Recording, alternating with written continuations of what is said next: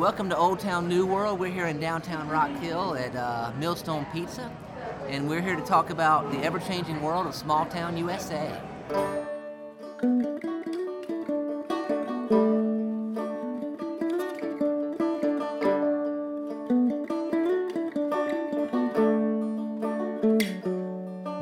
So today, we have a couple guests on the show. Of course, we have behind the mic Micah. Hello, Micah. Yep, there he is. That's well said, my friend. And we have, who was on the podcast, I guess, last week, maybe week before, we have Camille from Reverend Club. Hello. All right, and we have our guest today is Ani Subotic. Said it correctly. Hello. All right, so we appreciate you being here, Ani, and we are going to be learning more about you. First of all, Subotic. Yeah. Okay, let's start there. So what kind of name is this? Where does this come from? Okay, well, my dad is, he's actually from Montenegro. Okay. So, yeah, he's half Greek, half Montenegrin. I think that's how you correctly say it. And my mom is Slovene, but my last name is Montenegrin, basically. Oh, wow. But I am a mix of 3 different nationalities. Yeah. So, and you speak like you're American, so where... How did that happen? Yeah, right. Yeah, well, I was born in Greece, and my mom and my dad met in Slovenia and then moved to Greece together. So they, for some reason, always, because my dad is a basketball coach, we moved around a lot, even while we were in Greece. They had some sort of feeling that we might end up moving to a country where I won't know the language. Okay. So they decided to put me in an American school. Okay. I was in a Greek preschool, so I learned Greek. Is that because English is prolific? It's the second most common language in the world. Okay. I think we're second or third, I'm not sure. But I mean, at least in Europe, I could always be put in international schools, even if I would go to another country, which language I didn't know. So they put me I was in a Greek preschool, so I learned Greek. At home I learned Croatian and Slovene from my parents.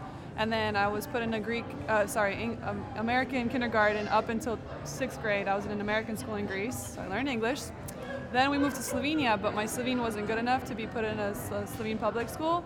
And since I had already been used to the American curriculum, I was put in an international school, which is a bit similar. So, and then there I learned German, because it's one of the requirements in the Slovene high school.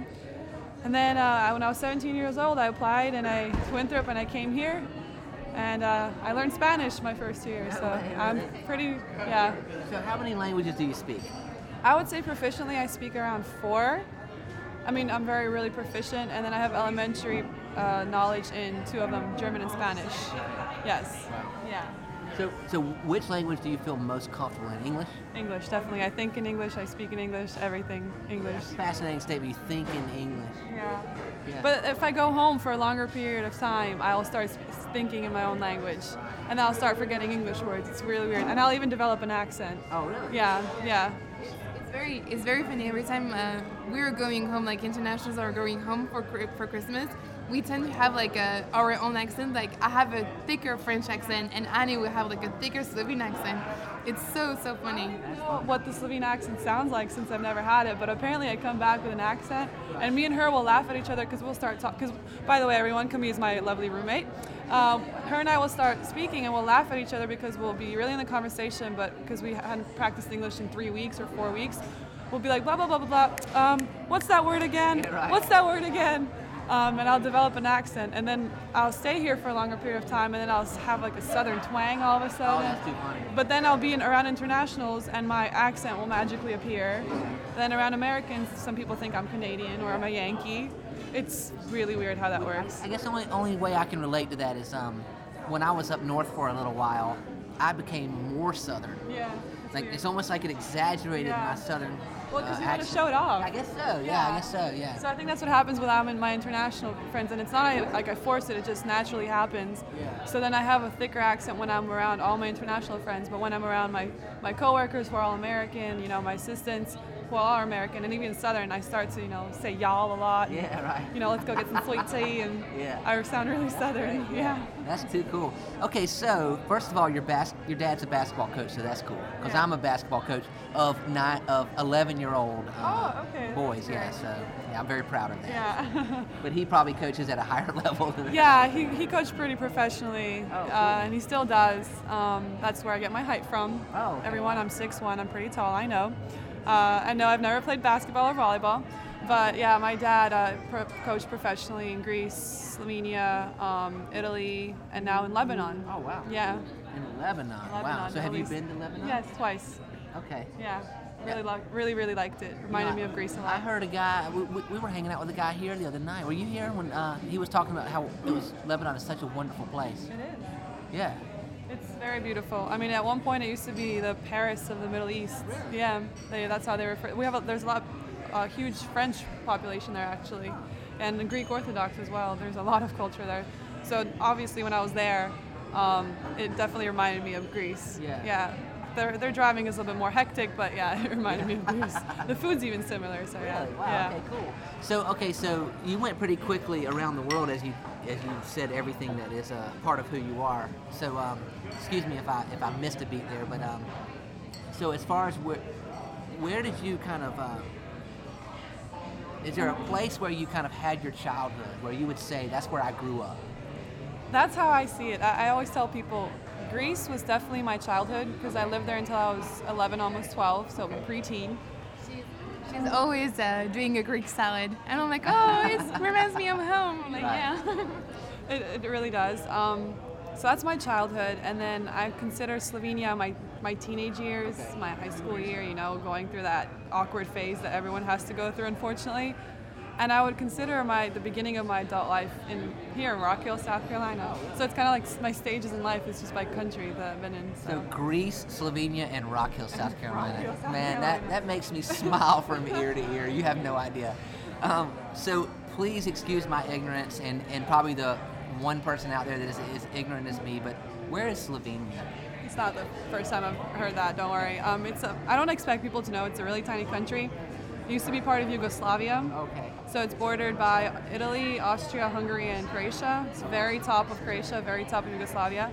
I mean, we're really tiny. There's only 2 million of us. Is it mountainous? It's mountainous and it's coastal. It's got everything. Oh, okay. Yeah, near So Austria. Okay. Yeah, near Austria, it's we have our Alps. Okay. And also at some tip of Italy. But then the southern you go, you have Croatia and Italy, and we have a coast opening right there. Yeah, and then so it's a bit of both. Okay. Well, I have been to Austria, so I guess I wasn't too far away. Yeah, and it's very similar to Austria. The style of houses and architecture and everything. It's similar to that. I think that's kind of mostly all of Europe. Yeah. Right. Yeah, but it's similar to that, definitely. Very cool.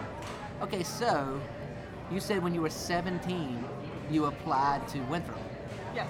Okay, so my question is, how in the world, and I literally mean in the world, did you hear of Winthrop? It's actually a funny story. My brother did he's 2 years older than me, but I went a year earlier to school, so academically we were just 1 year apart. So when I was a junior in high school, he did his senior year in Seneca, South Carolina, Seneca High School. He did a foreign exchange program. It's what he wanted to do. How did they know of Seneca, South Carolina? Well, it's kind of like he got picked by a host family, yeah, that had done it before. So he went there and he did really well, took all AP classes. So Winthrop invited him here on a scholarship. And it was a really good scholarship for international students. It basically waived the out-of-state tuition fee, so we would be paying in-state tuition, and it almost covered half of our costs. So it was pretty good scholarship. Yeah. So a year later, when it was my turn to decide whether or not I was going to study at home or go to America, I was like, okay, well, me and my brother are really close as well. So I was like, I applied to Boston University and I applied to Winthrop. Boston University was because kind of the wrong reasons, because I wanted to be reconnected with my Greek friends. Yeah. And Winthrop was, okay, well, my brother's there. I might as well see what it's like. I got into Winthrop and with a scholarship, and I was like, okay, Boston University, that's like $50 million a year, and no scholarship. I think it's $1 billion. Yeah, sorry, billion, maybe even trillion. No, I'm joking. And then I got to Winthrop, same scholarship, and I was like, okay, and my brother's here. There's another girl from our country that's here. I get a great scholarship, and I get to study in America. I think I'm gonna go to Winthrop. Yeah, and I didn't even get to see. I found out in beginning of middle of June that I got accepted. So I had to pack up my things and. And you were 17 years old. I was 17. I was 3 months shy of being 18. Yeah. Wow. So I turned 18 when I came here. Yeah. Goodness. Yeah. And so you did a 4-year degree at Winthrop? Yes, I did. Yeah. Okay. And what did you study?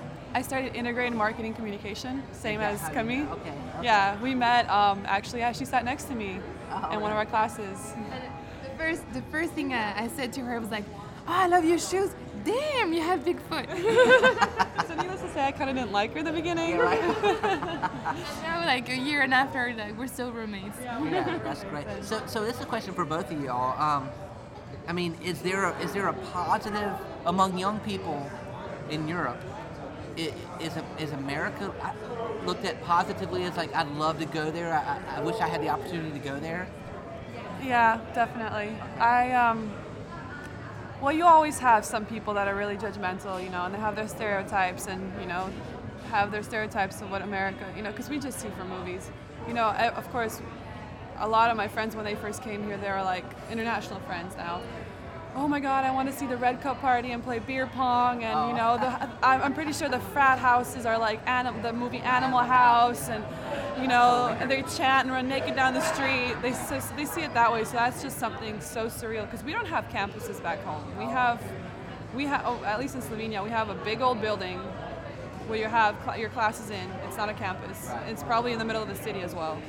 So having a campus is definitely America definitely supports extended adolescence. So I think yeah, definitely. If that's your deal, yeah. But at the same time, I feel like it's a lot. You complete your degree here a lot faster than you would back home. Back home, it's a bit different how it works. So I have friends who are still in college and they're the same age as me, and they still might be for another 2 years. Is Camille that same thing with you, or? You mean like for college and then like? Yeah. I mean like it's. I've been like we all like it's very funny because when I'm talking to Americans, all of them want to do want to go to Europe and like do a European road trip, and every Europeans when I'm coming home I'm like the American. My grandma calls me the American, and she's like, yeah, it's so cool. You're like drinking with like red cups, as you said, Annie. Like you're doing beer pongs, and that is so. And fascinates us though. Yeah, I mean, not me anymore, but all my friend when she turned 21, she asked me. I was like, okay, I'm coming home for the summer. What do you want? Can you bring me 100 of those red cups or blue cups? Because we want to play. I want to have an American themed birthday party. And I'm like, okay, because we have normal plastic see-through cups back home. That's it. We don't have red cups, but. And now we have like those red cups. It's so usual for us, and like everyone like when they see on Facebook or pictures of parties, they're like, oh my God, is it really like this all the time? I'm like, yeah. And you know, like we don't notice it. You don't notice it anymore. We're just like, you know, whatever. So we have a new marketing strategy, Camille, at Ravenclaw. We're going to sell red cups all over Europe. It's gonna work. And if you sell beer pong tables or just anything related to solo cups, it's gonna sell. It's gonna be big. We're in. My friend still has those cups, by the way. She's after 2 years, she still has them. Yeah, it's crazy. Oh, and even Aurélien, my fiance, he has like a cup in the bathroom, like to remind him, like to. So crazy. Because, like, for example, what fascinates Americans about Europeans is that, you know, we drink a lot of wine. We seem really classy. I don't know, not that I'm saying, yeah, but you know, our appetizers are like cheese and grapes. You know, here it's like fried shrimp and calamari, and you get that every once in a while. And then back home, we're always like, wow, this American style is so different. You know, they use those solo cups that are cool because they're colored, and we don't have that. It's just, I don't know. And you know, like, it's like the very like expression, the grass is greener, right, of course, at your neighbors, and it's always like this. Like when you're European and want to be American, and you're struggling with the green card, and when you're American, you want to go to Europe and you want to travel, like, and every time I'm like speaking to an American, they're like always amazed on how like you can drive a little bit, like maybe 2 hours, and even for me from Strasbourg, like driving 10 minutes to go to Germany, and they have like a totally different culture, totally different language.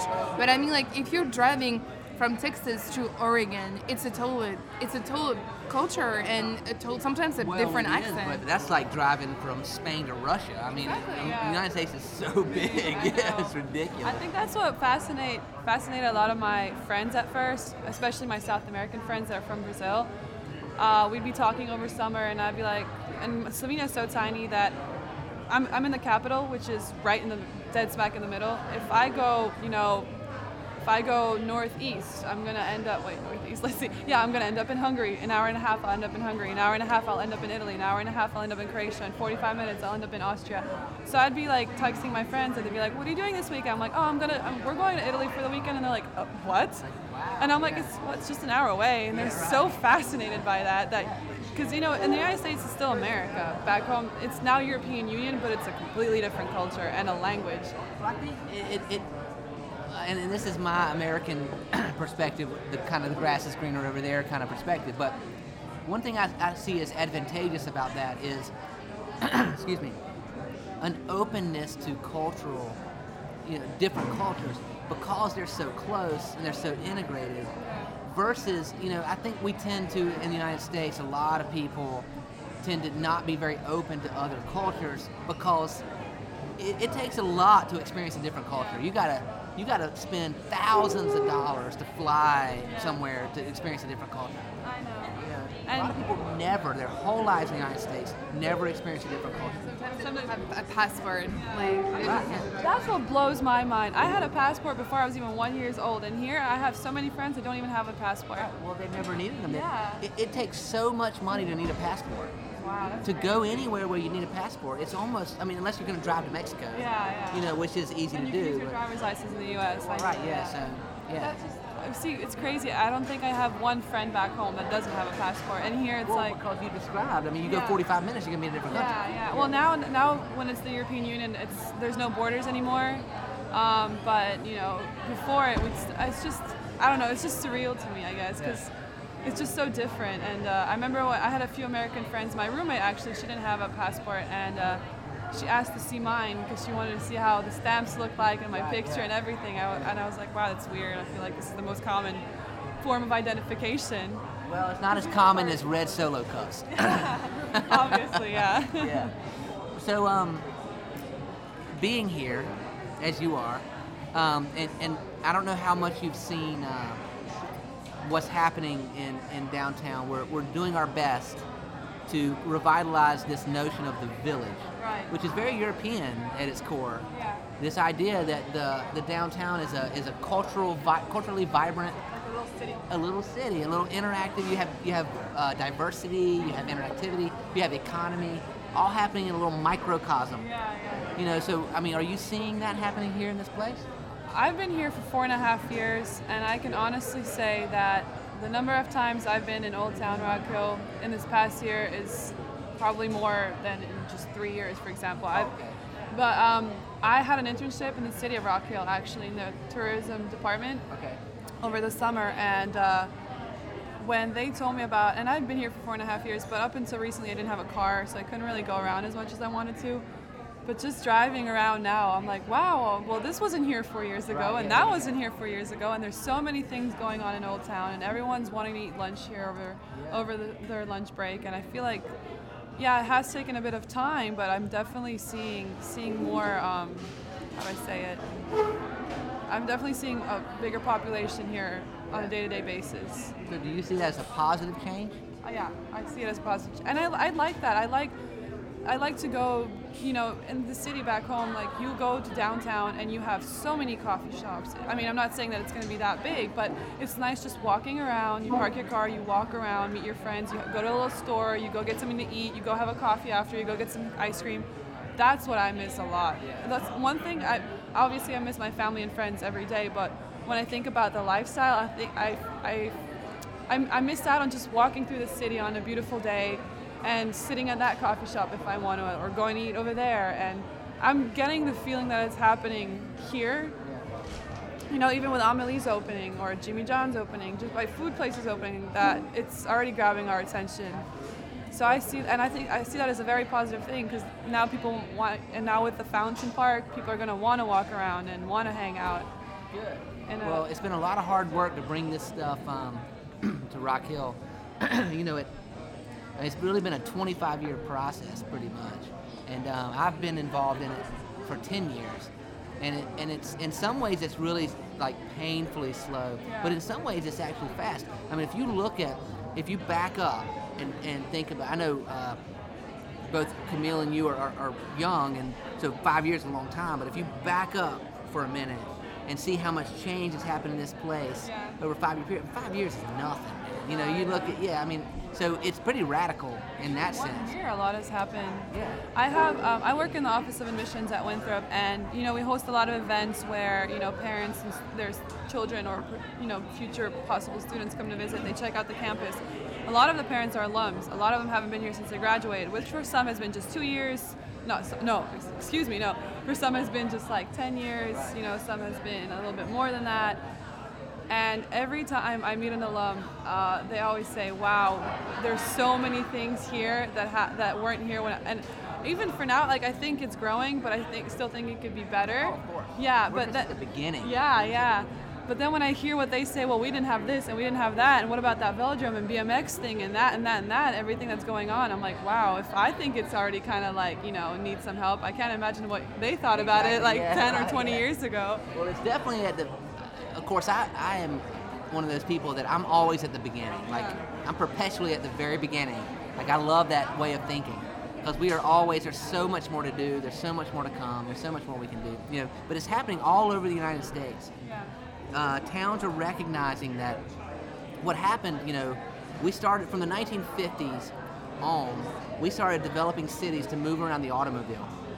And it destroyed our cities because it started compartmentalizing everything. Like you put healthcare out over here, you put residential out over here, you put commercial over here, and then you build roads to move the automobile around as quickly as you possibly can. And I know that, America's done some great things in terms of the automobile and all the stuff we did in industry and all that. It's great. But there's a rebirth of what I call the connected village.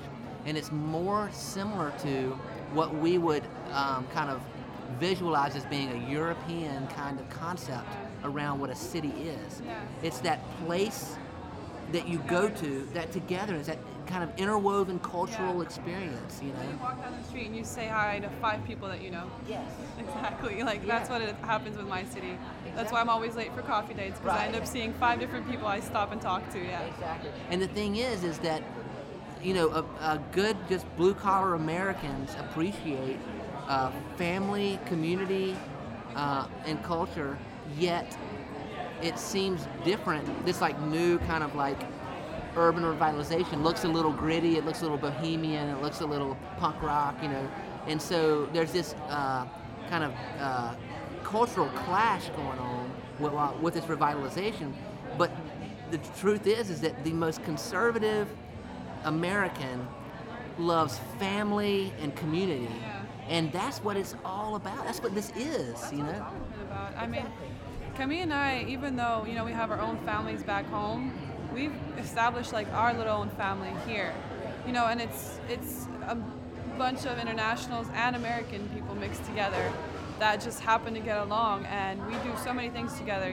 We go bowling together, we have movie nights together, and it's always going to be about that. It's just you have to find a place where you feel comfortable being, together, and that's definitely what I'd like to see for Rock Hill, because when I first heard it, I remember when I pulled off the interstate the first day I got here, jet lagged, tired, just horribly sleepy. And my brother told me, okay, so we're now on Cherry Road. This is one of the 3 main roads in Rock Hill. And I'm like, okay, well, show me the downtown area. And we drove through, and this was 4.5 years ago, which we didn't have, wasn't much here, or everything was, but it was like leaving. And I was like, this is their city? And I'm like, well, do people hang out here? And he was like, not really, no. But now I hear more and more friends going to McHale's for the night. And it's 4.5 years ago, that wouldn't have happened. Have you heard of the courtroom? I've heard of it, but I've never been there, no. Well, it's right across the street. It is an actual old courtroom, historic courtroom. Right. And this guy named Mike Gentry has shows in it. A lot of them are punk rock related, but some of them there's all different types of genres of music. But it's all indie kind of music, And they serve beer out of the bench, like where the judge would sit, Really? Yeah, and they bring in anywhere from 50 to 150 kids from Charlotte, Columbia, people drive from all over the place to go in that little courtroom right across the street. Have a good time. Yeah, I mean, it is a gem in this community, So I feel like, a lot of times that kind of stuff I do credit actually the civic leaders of this city, the mayor and that crowd, because they do recognize. I mean, they might not go to a courtroom show, because but they recognize the importance of that. We can't underestimate the importance of a coffee shop. One time I had somebody tell me when we were working on all this stuff.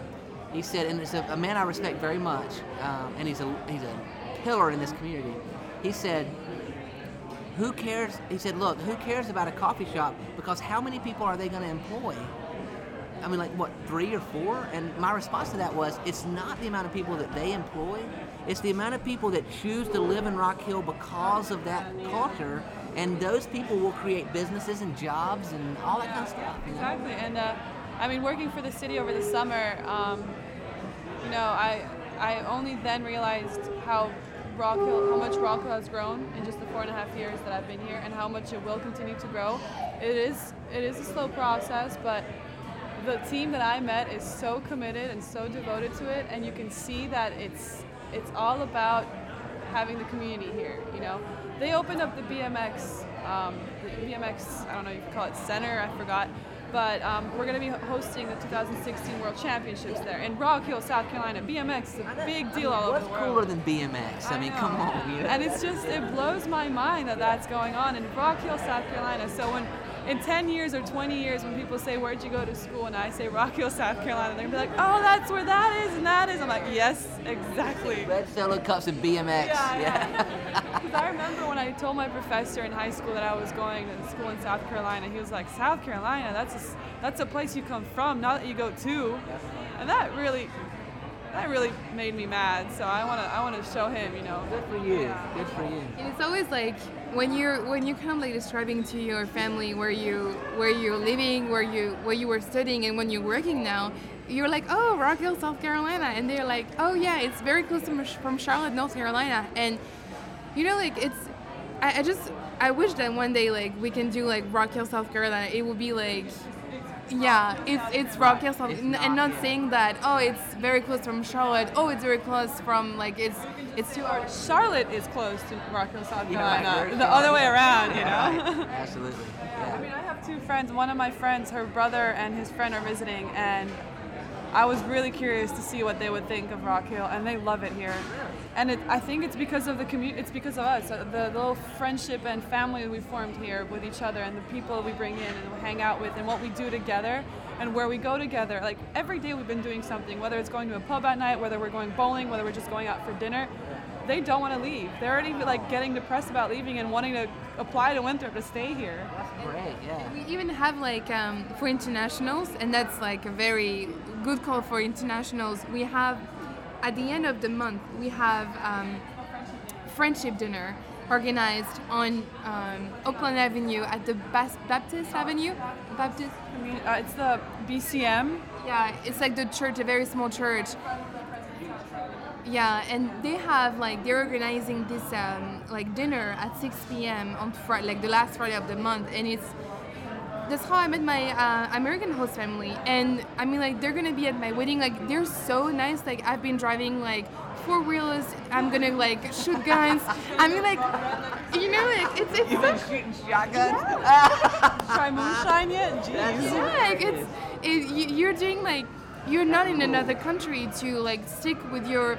At the beginning, I was sticking with French people, and I'm like, no, I need to meet locals. I need to meet South Carolinians. I need to meet Americans and talk. The guy, oh my God, Keith, if you're hearing that, he told me, I'm gonna teach you how to speak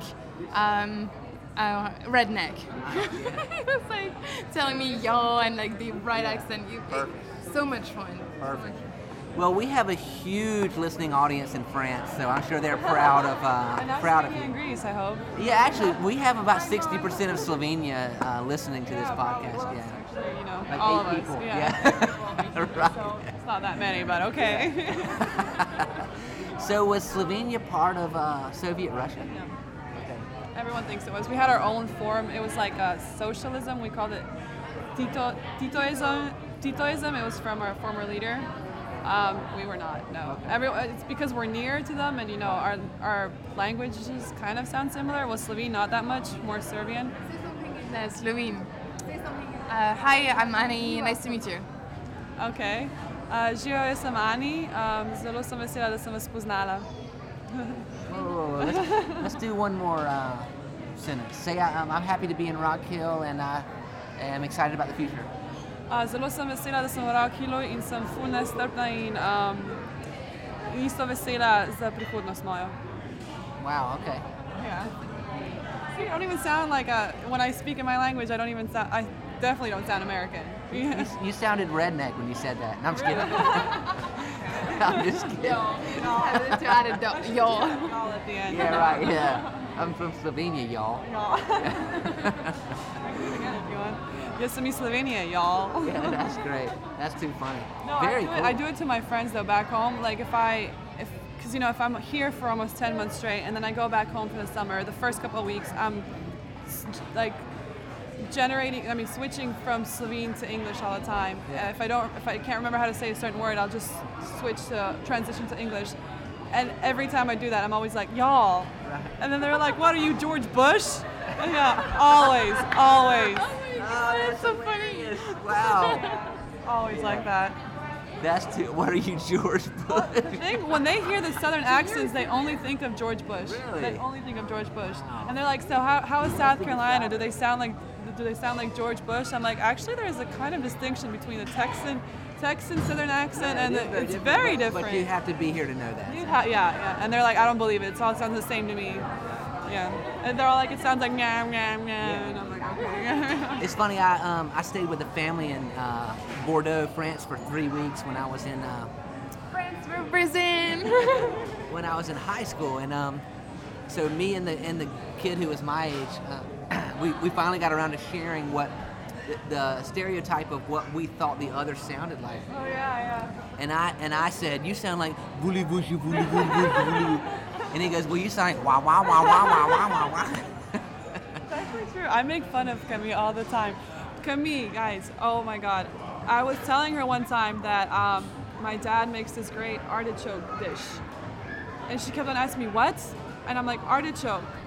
What is that? And I'm like, Camille, artichoke. It's like kind of a vegetable. It's a vegetable. And then I'm like, and she kind of got on my nerves because she's like, what? And I'm like, come on, like, you know what it is.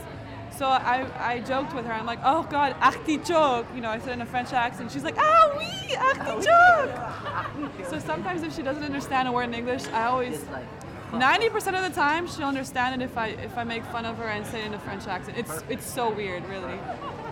Yeah, you laugh. Yeah. You were actually, and now like I still have I know like when we're talking about artichoke, I'm just saying with the French word. She's like, Annie, I bought an artichoke today. And I'm like, artichoke. Yeah, we have a lot of adventures together, that's for sure. I would imagine, I know that I hear a lot that learning music makes people intelligent, and I believe in this, that because it is a different way to open the mind to almost a language. Yeah. Same thing with math. So learning a lot of different languages, I mean, do you think that gives you an advantage obviously from a cultural perspective standpoint, but also from an intelligence standpoint? The thing is, because I know so many different languages, I know German and I know Greek, which, Greek is Latin-based, German is Germanic, but they're all still, even though they're kind of have their own different roots, they all have very, very, a lot of words in common. So it's actually kind of funny because I have a lot of Brazilian friends, and I have never learned Portuguese. I've never taken a class in Portuguese, but just knowing Spanish, German, Greek, even Slovene, believe it or not, even Slovene, when they speak in Portuguese, I can understand 85% of what they're saying. Or if I can, I formulate it because of the words. So it makes it a lot easier for me to understand. Like, I understand Camille sometimes when she speaks in French, and I've never learned a word of French. You might not get this joke, but that's an SAT teacher's dream. Yeah, I know that. Oh, yeah. So, is Slovene a Slavic language? Yeah, it is. Yeah, it would be. Yeah. Okay. I would try not. Yeah, it is. That's why people Why do you hesitate? Do you not want? No, is that a negative connotation? No. It's confusing because we have a lot of Germanic words as well. Okay. So it's a bit of both. Yeah, like in German for sugar you say Zucker, Zucker. It depends where. If you're German or Austrian, we say but in Slovenia you say cukor, you know. And for Germans, like kind of like a little snack or like even lunchtime, they call it Mahlzeit. In Slovenia we say Malca. So you know we have and then we have even some Spanish derivative words, or I don't know, even Portuguese, because sometimes like when my friends will be saying something in Portuguese, I'll be like, oh, that's so weird, that's how we say it in Slovene. And it'll be just like, I don't know, fruit or just a table or something. So it's just, but it can get really confusing when I know this many languages, and I try, Well, if you go east from you, does it become more difficult to understand different languages? No. So Russian and some of those languages are very close to... Not very close, but it doesn't sound like gibberish to me. Okay. Like it does, you know, for Russians they're very like nya, nya, nya, that kind of sound. Most people hear it that way. I hear the words that I know. Oh. Yeah. So you're kind of in the middle almost. Like... We're Central Europe. We're considered, Slovenia is, and I can't stress this enough, we are Central Europe. Well, I don't mean geographically. I almost mean like linguistically and culturally. Yeah, we're right in between. You know, because we have our Germanic roots, we have, you know, our Slavic roots. We're just mixed, you know. We have like this private joke, sorry folks, because my cousin was visiting like last year, and he said, "Oh yeah, Slovenia in Eastern Europe," and I like when I'm describing like when I'm living, oh yeah, I'm living with an American in Slovenia, you know, like from Eastern Europe. I got so mad at me. She was like, "No, we're in middle of Europe." It's like me saying that you're Belgian, Camille, really. Like, and she's like, "Oh no, I'm not." I'm like, see, that's the anger I feel. Like, we are not Eastern Europe. I'm saying I'm Texan. Yeah. It's just no. We're not Eastern European. We're formally we are considered Central Europe. You know. Yeah, because it's so close. Like, it's very funny because I had like an Austrian a professor like that taught you German, and it's very funny because I speak German too. And when we're speaking like German, she has this weird Austrian accent that I know because I'm like. And she's like, "Oh, you have a weird German accent because I live so close to Germany," and it's so funny. Because, for example, in Austrian German, if I want to say I am, you say ich bin, but the Germans say ich bin. And when she says it, I always make fun of her. I'm like, "No, you're saying it so wrong." She's like, "No, you're saying it weird," and it's just crazy that it's the same language, just different like pronunciations of the words. So it's crazy, and then. Well, you know, all of this brings up something to me that I'm an idea that I hold pretty dear, and it's constantly it's a quote that's constantly quoted. Like people say it's Socrates, people say it's Plato, people say it's something from ancient Greece, but it's always given to a different person. Something from philosophy, basically. Yeah, I'm sure. Some people say Einstein said it, and of course he didn't. You know, but like. We trust the internet. Right. Yeah. The internet tells me. Yeah, that it was Donovan, but the quote is that I am a citizen of the world. I think that is a great quote. I'm not gonna lie. Yeah. And it is, and the idea is that thousands of years ago, you have a person who is kind of pre-nationalism saying that as nationalism is being born, and then you have the 1800s, which was like where all the countries of Europe were born and like all this stuff, and then you have the United States and all through the Industrial Revolution and the total nationalism, everybody pledging allegiance to their flag and everything about their country. That is the defining characteristic of who you are, being a country, and we are still in the throes of that. But on the other side of that, the millennial generation of the United States is the first generation that is starting to rediscover the idea that you can be a citizen of the world. And what's happening is there's a hyper-local and a global, because those things are synonymous, they're not opposites. In other words, being like growing food in your garden and buying from your local craft beer place is synonymous with being a global citizen. Versus bring on the food, excuse me, here comes the food. Thank you very much. Let me bring y'all some more plates. Oh, you're good. So what I'm getting to is that, you know, nationalism has been the take for hundreds of years now, and it still has good qualities and stuff, and I know our defense systems are still built on that. The European Union is actually an example of kind of having to go beyond nationalism for purposes of economy and defense. But the United States is still about, the U.S. You are first and foremost an American, and then you are whatever else that you are. But increasingly, the millennial generation is the first generation where people are citizens of the world. And I wonder, as non-Americans, what's your take on that? I am not gonna lie. I have never seen more pride for being from where you are than I have in America. Because back home, I feel like people say where they're from, but we have stereotypes obviously of how people are from each country. But I don't think that's what we see. What makes them part of who they are. And I've lived in so many different countries and different cities in these countries too that when people ask me where I'm from, I say where I'm from. I list all 3 countries, and then they say, well, which one do you relate to the most? I'm like, I don't relate to anyone the most. I think that doesn't I don't know how to explain it, but I think it doesn't matter. Not that it doesn't matter, but it doesn't make up who I am because I'm always going to be somewhere else. I have a feeling that way. So okay, so let me stop you there and ask this question because you have a pretty unique, well, maybe not completely unique, but you have a different experience. What about Slovenians who were born and bred Slovenian, will be Slovenian their whole life, and don't do much traveling, and that's where they live? Do they first and foremost and primarily define themselves as Slovenian? I have friends who do, and I have friends who don't. I have friends who have a great pride. But the thing about Slovenia is that we have so many different cultures in there too. We have a lot of background. We have a lot of Bosnians. We have a lot of Serbians. We have a lot of Croatians. So even if you're born a Slovene and your mom is a Slovene, but your dad isn't, you might be a Slovene citizen, but you might relate to another country more just because of your background and that. There's just so many, I'm not technically, my last name isn't Slovene, It's not nearly Slovene sounding at all, but I think I relate to the culture. For example, I always say I was born in the wrong culture. I'm so in love with the Spanish, Hispanic culture, the music, the food, the energy.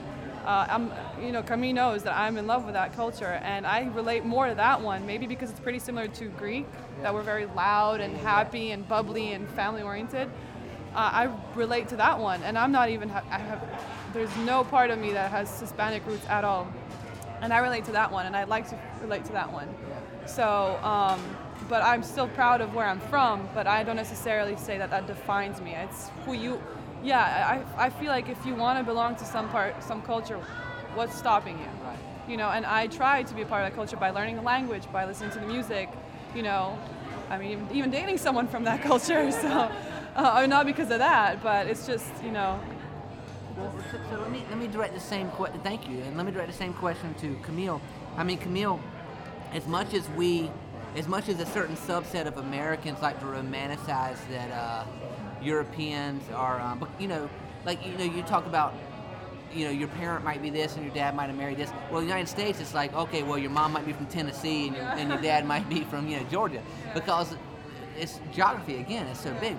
But as much as we romanticize that Europeans are worldly, Europeans are not immune from xenophobia and racism and all that stuff. So true. I didn't, back home, we are not exposed to this kind of racism. Of course, there is every country that has, people that oppose to certain races, but maybe it's because we're still in the South, but I've not seen this much racism and hate in my life before until coming here. Yeah. Well, but isn't there a lot of xenophobia in France?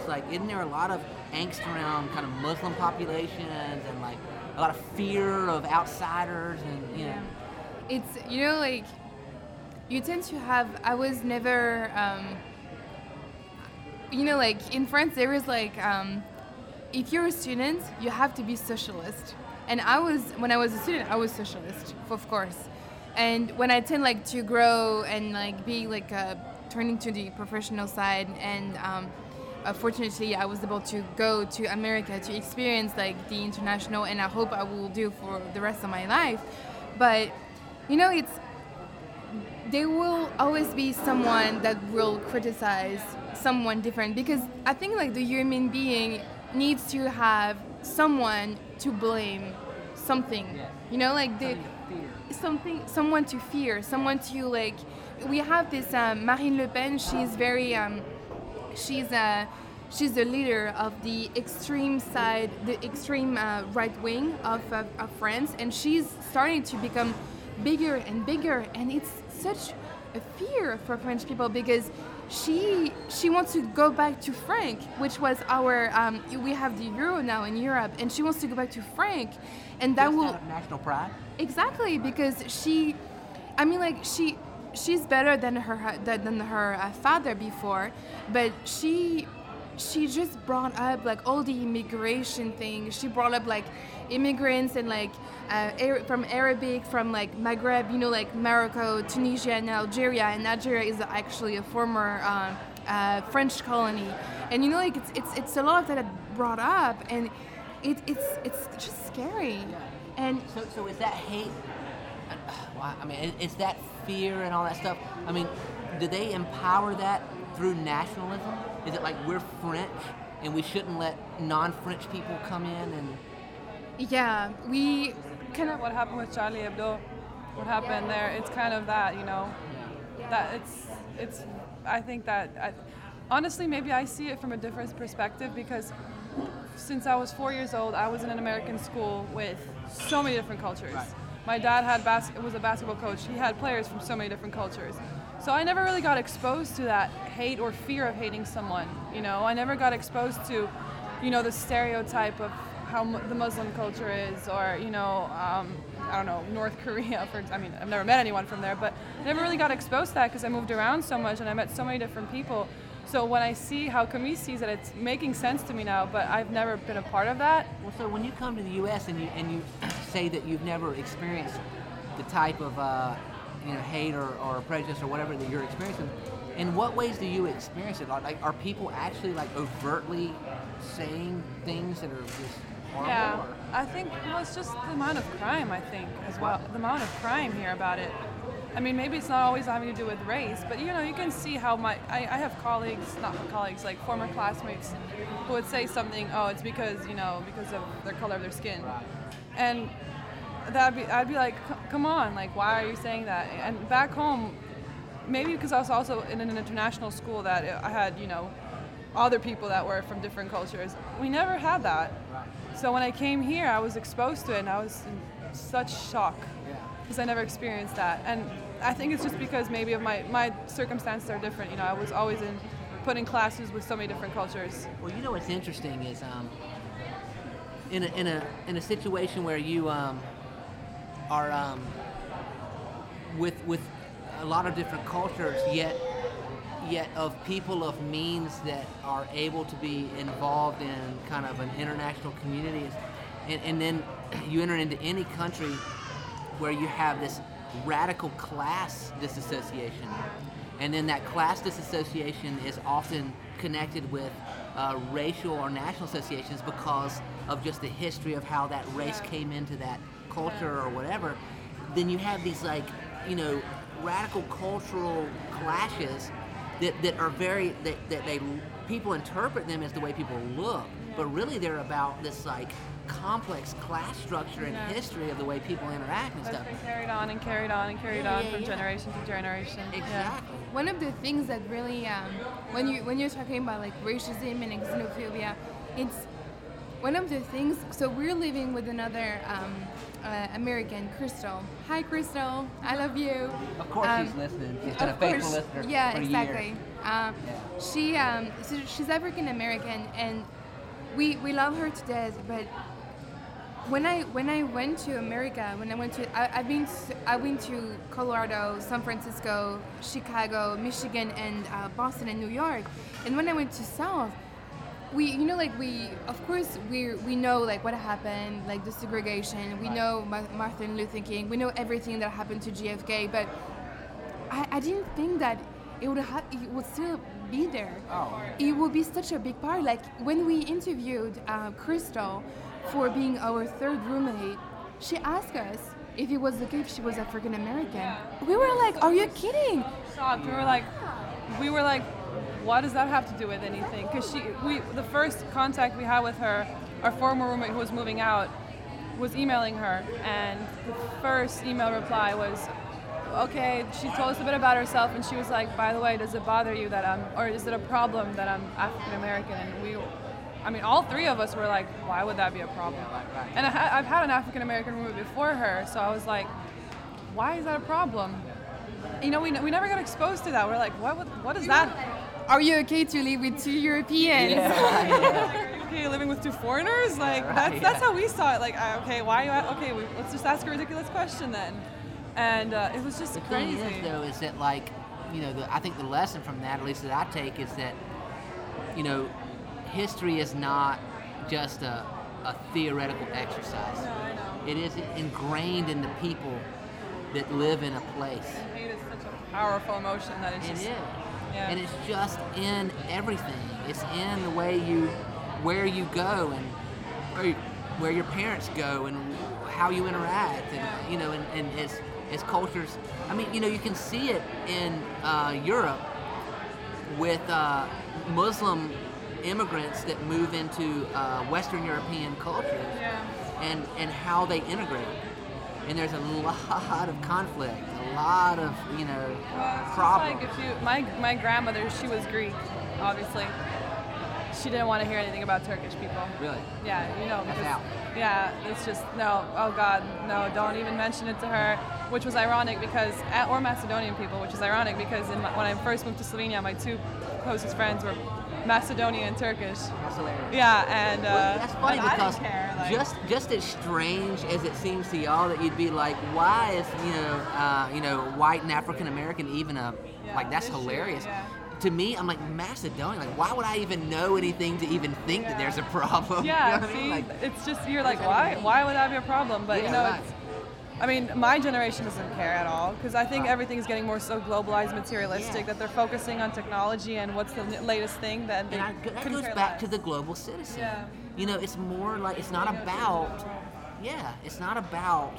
my regional conflict. Yeah. It's about, I'm thinking beyond that, and it's hyper local and it's global. I think it's a radical change. And so let me interject here and be the party pooper and say that as much as we've enjoyed y'all on this podcast, one day this war has to end.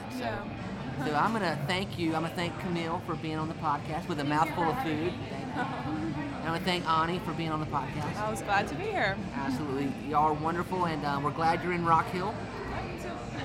Good, and yes, and it makes Rock Hill a better place and the world a better place to have you here. So I guess we will see you next week. And oh, wait, before I leave, behind the mic, Micah, if you'd like to make a profound comment. Well done, well said, my friend, well said. I couldn't agree with you more. So we'll see you next week on Old Town New World.